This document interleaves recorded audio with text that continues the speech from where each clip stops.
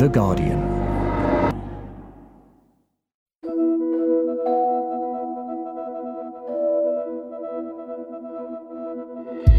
As director of the Francis Crick Institute, Paul Nurse spends his time thinking about the fundamentals of biology that underpin human disease. From unravelling the genetics of cells to rapidly understanding the SARS-CoV-2 virus. One of Paul's early discoveries helped explain how cells control their cycles of growth and division, the detection of a completely new gene that makes sure the cell is ready to copy its DNA and split.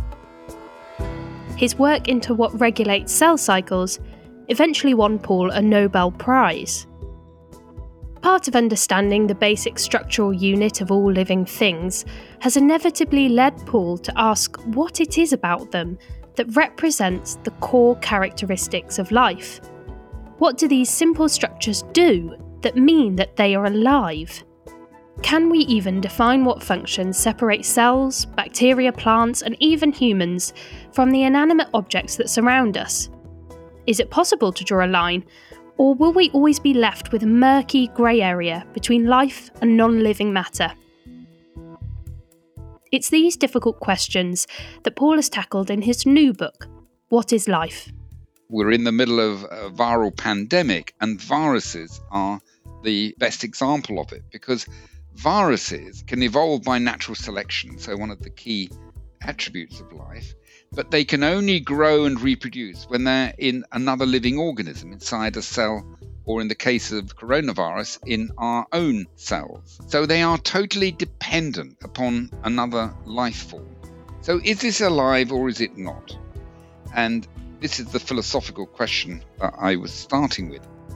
I'm Madeline Finlay, and this is Science Weekly.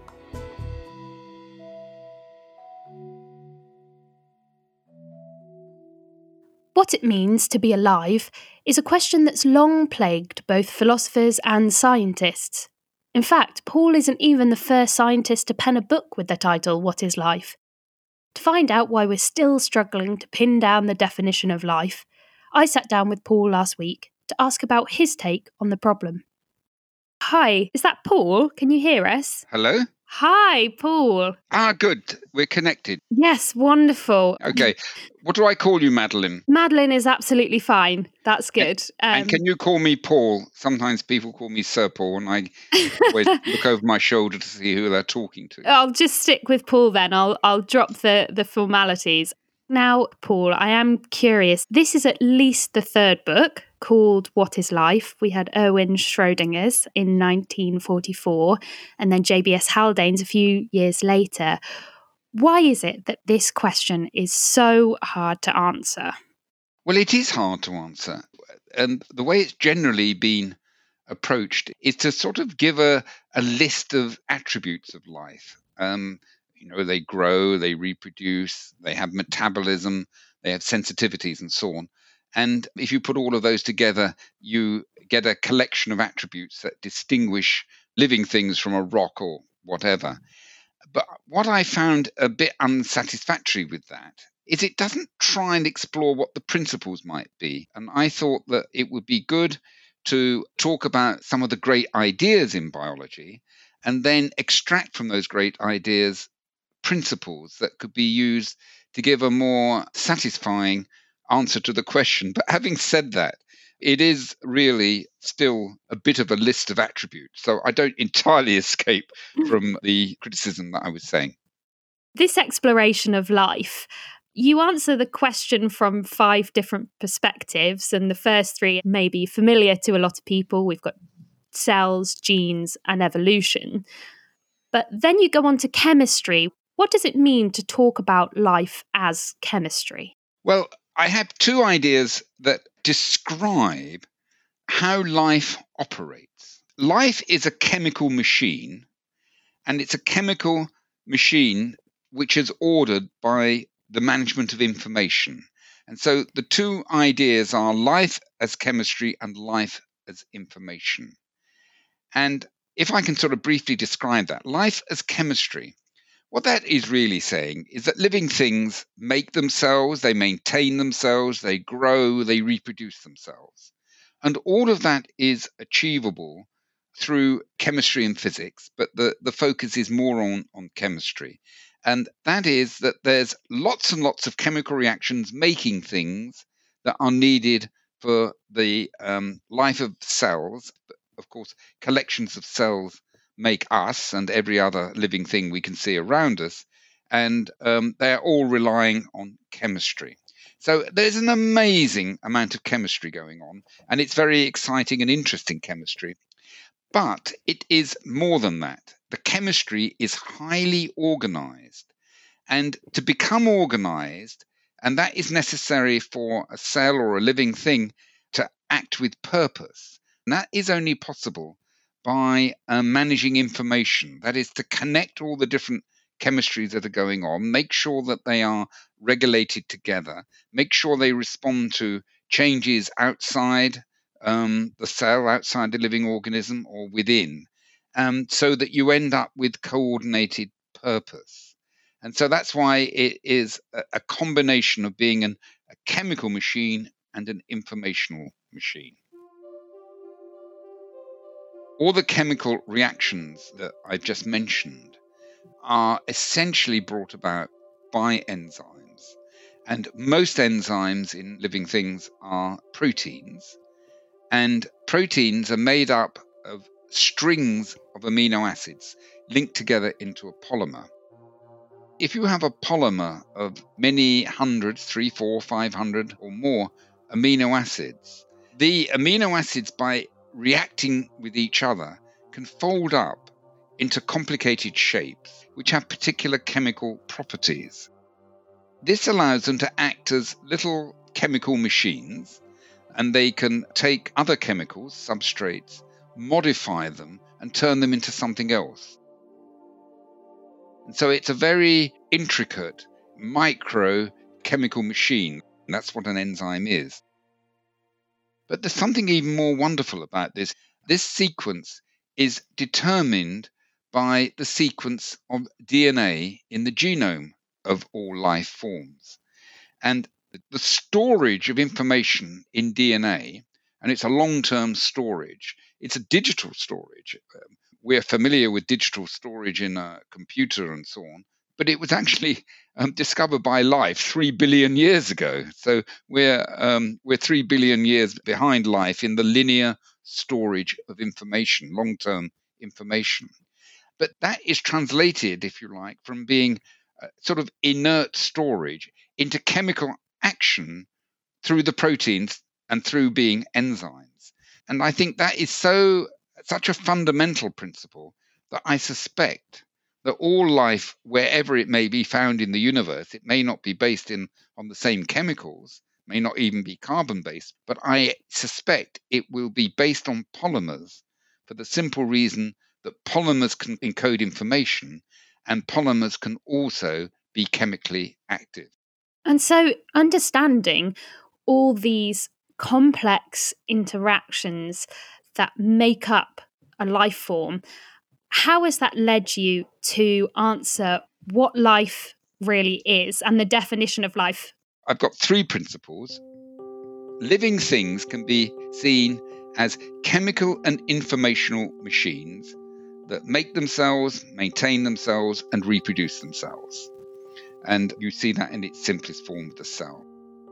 The second main principle is that these cells and all living things have a heredity which is based on genes, and these genes are handed down through the generations every time a cell reproduces itself. The genes determine the properties of living things and how they will operate as chemical and informational machines.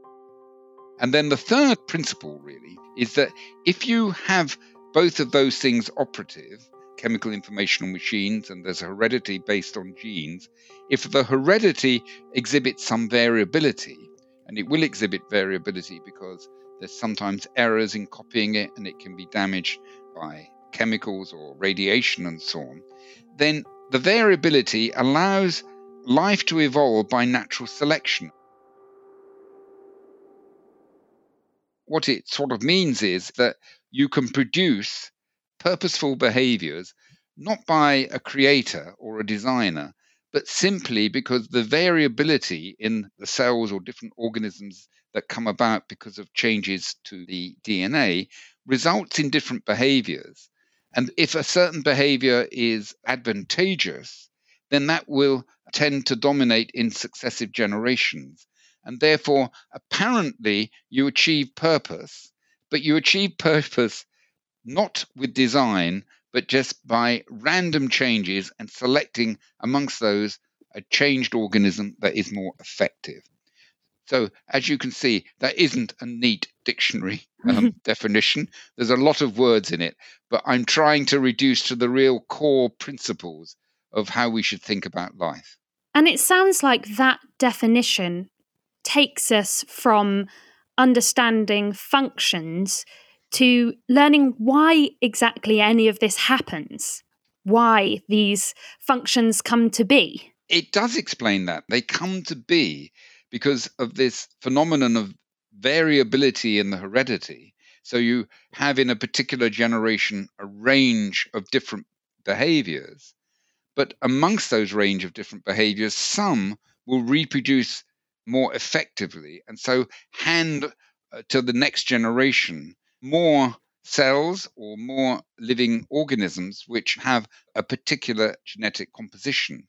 And this principle of evolution by selection in this way, people now use, for example, to design things. So instead of actually trying to design them from first principles, you can run it through a computer and let the system introduce variability until you get something that actually works more effectively without even fully understanding why. In your own words, you've not exactly put forward a dictionary definition of life. And one of the necessities of biology is grouping and characterizing and defining. And yet, one of the challenges of doing that is there always seems to be an exception. When life seems to exist on a spectrum, even with perhaps a longer definition with lots of caveats, why is it important for us to try and define really what it means? Well, I think the philosophical sort of answer to that is to take those apparent life forms which seem a bit intermediate. You're never quite sure whether they're alive or not. And we're in the middle of a viral pandemic, and viruses are the best example of it, because viruses are very simple. They do have genes made of DNA or sometimes of RNA, and they're wrapped up normally in protein coats, which are encoded by those genes. Now, viruses can evolve by natural selection, so one of the key attributes of life, but they can only grow and reproduce when they're in another living organism inside a cell, in the case of coronavirus, in our own cells. So they are totally dependent upon another life form to actually act as a life form. So is this alive or is it not? And this is the philosophical question that I was sort of starting with. In the end, what I think about viruses is that when they are inside a cell and evolving by natural selection, they're clearly alive. But maybe when they're outside and just complex compound of chemicals, perhaps we should think of them as being dead. As you said, we're currently in the middle of a pandemic, and we've seen the role of science in society and what happens when it comes up against politics. And some argue that science and politics should be kept separate, particularly in the context of COVID. What's your view on this? Well, unfortunately, we can't keep science and politics separate, but we do have to keep some separation. We have to consider what science is telling us independently of what we're trying to achieve. I mean, a good example of that outside biology is of course, climate change, where climate change denialists, for example, didn't want to really acknowledge climate change because the only way to deal with it would involve political actions that they didn't like, because you have to all work together. And they didn't like that very much. And what they did, instead of having the argument at the level of politics, they tried to rubbish the science. And as soon as your politics starts to modify how you think about the science, then things will go wrong. Now, you may come to certain decisions where a political need, for example, overturns what the scientific advice might be. I mean, we see this with COVID, for example, because we don't want to shut down the economy and have perhaps even more disastrous consequences. So there's clearly political debate that has to happen, but it must be built on sound science. What can we do to improve communication between science and policy? I think scientists must be open and transparent and be prepared to discuss what their science means and the consequences of what it might mean for society as a whole, and to do that in an open and honest way. And it's absolutely critical that scientists earn the trust of the public, because the public often won't understand the science very well. Even in this book, which I've written for anybody to read, there are parts of it which may be a bit of a struggle if you've not had a scientific experience to be able to fully understand it. But scientists need to earn trust. And to earn trust, you shouldn't just talk to politicians when you want money for research. You have to talk to them all the time so that they can see that you're important and relevant. And you have to try and keep the scientific investigations separate from ideology and politics, because it nearly always goes wrong.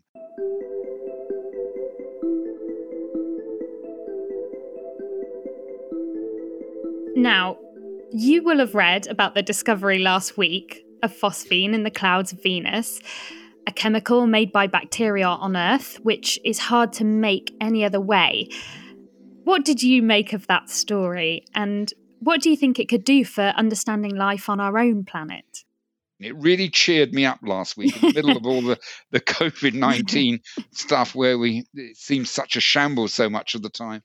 We've speculated about life being on other planets in our solar system for many, many years, but nobody has thought of life being on Venus because of the high temperatures and the toxic gases that swirl around it. So I really like the fact that this observation was made, because it makes us now think, oh, well, maybe there is some life form that can actually deal with Venus. So we now have that as a hypothesis, and we need to investigate it. And if it is true and there's a life form on Venus, is it different or similar to the life form that we have on this planet? In other words, is it a DNA-based and protein-based life form, or is it something else? I'm sure it'll be polymer chemistry. But we shouldn't exclude the possibility that there might be some non-living way of making this particular gas, and that it is a consequence of a certain natural chemistry. And I'm sure that now there's going to be a lot of investigation into that possibility as well, just to see whether that could be the explanation. And as you said, many of us will be watching very carefully to see where those investigations go. But when it comes to looking for life elsewhere, do you think that your definition will hold? I think the definition will hold. I mean, you can't have a living form if it can't make itself, and you can't produce designed purpose without evolution by natural selection. And the only way I think that can work easily is through polymer chemistry. So I think all of these properties coming together give us a better sense of life. I want to emphasize that I don't think life has to be based on DNA, RNA, and protein. I could imagine other life forms. But yes, I'm going to stick my neck out and say that I think my suggestions about how we should think of life will apply to life wherever it is found. But the details of the chemistry could be quite different. In understanding what life is, where do we go next? What's the next question that you really want answered? Well, the first thing I think is all life forms interact one with another. So we're completely dependent upon other life forms, and they in turn are dependent upon other life forms. So there's a whole web of interacting life forms out there in the biosphere. The second point is that all those different life forms are related to each other, because evolution by natural selection means that they descended from earlier ancestors.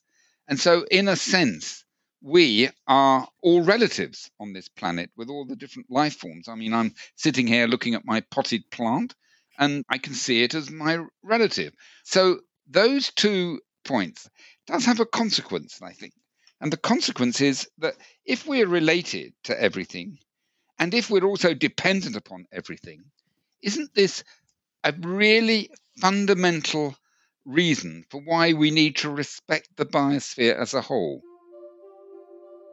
Partly because it's our relatives, and if we are aware of this, do we not have a responsibility to look after our relatives? And partly it's for our own benefit, because we're completely dependent upon other life forms, both for our survival and also, for that matter, because nature is so beautiful, on our aesthetic experience whilst we're alive. So I think what emerges from thinking about life is a respect and a responsibility for all other life which is around us.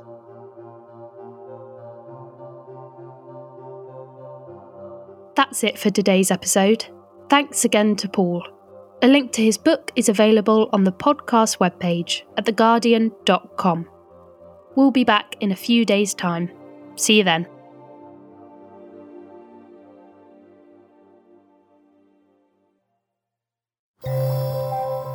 For more great podcasts from The Guardian, just go to theguardian.com/podcasts.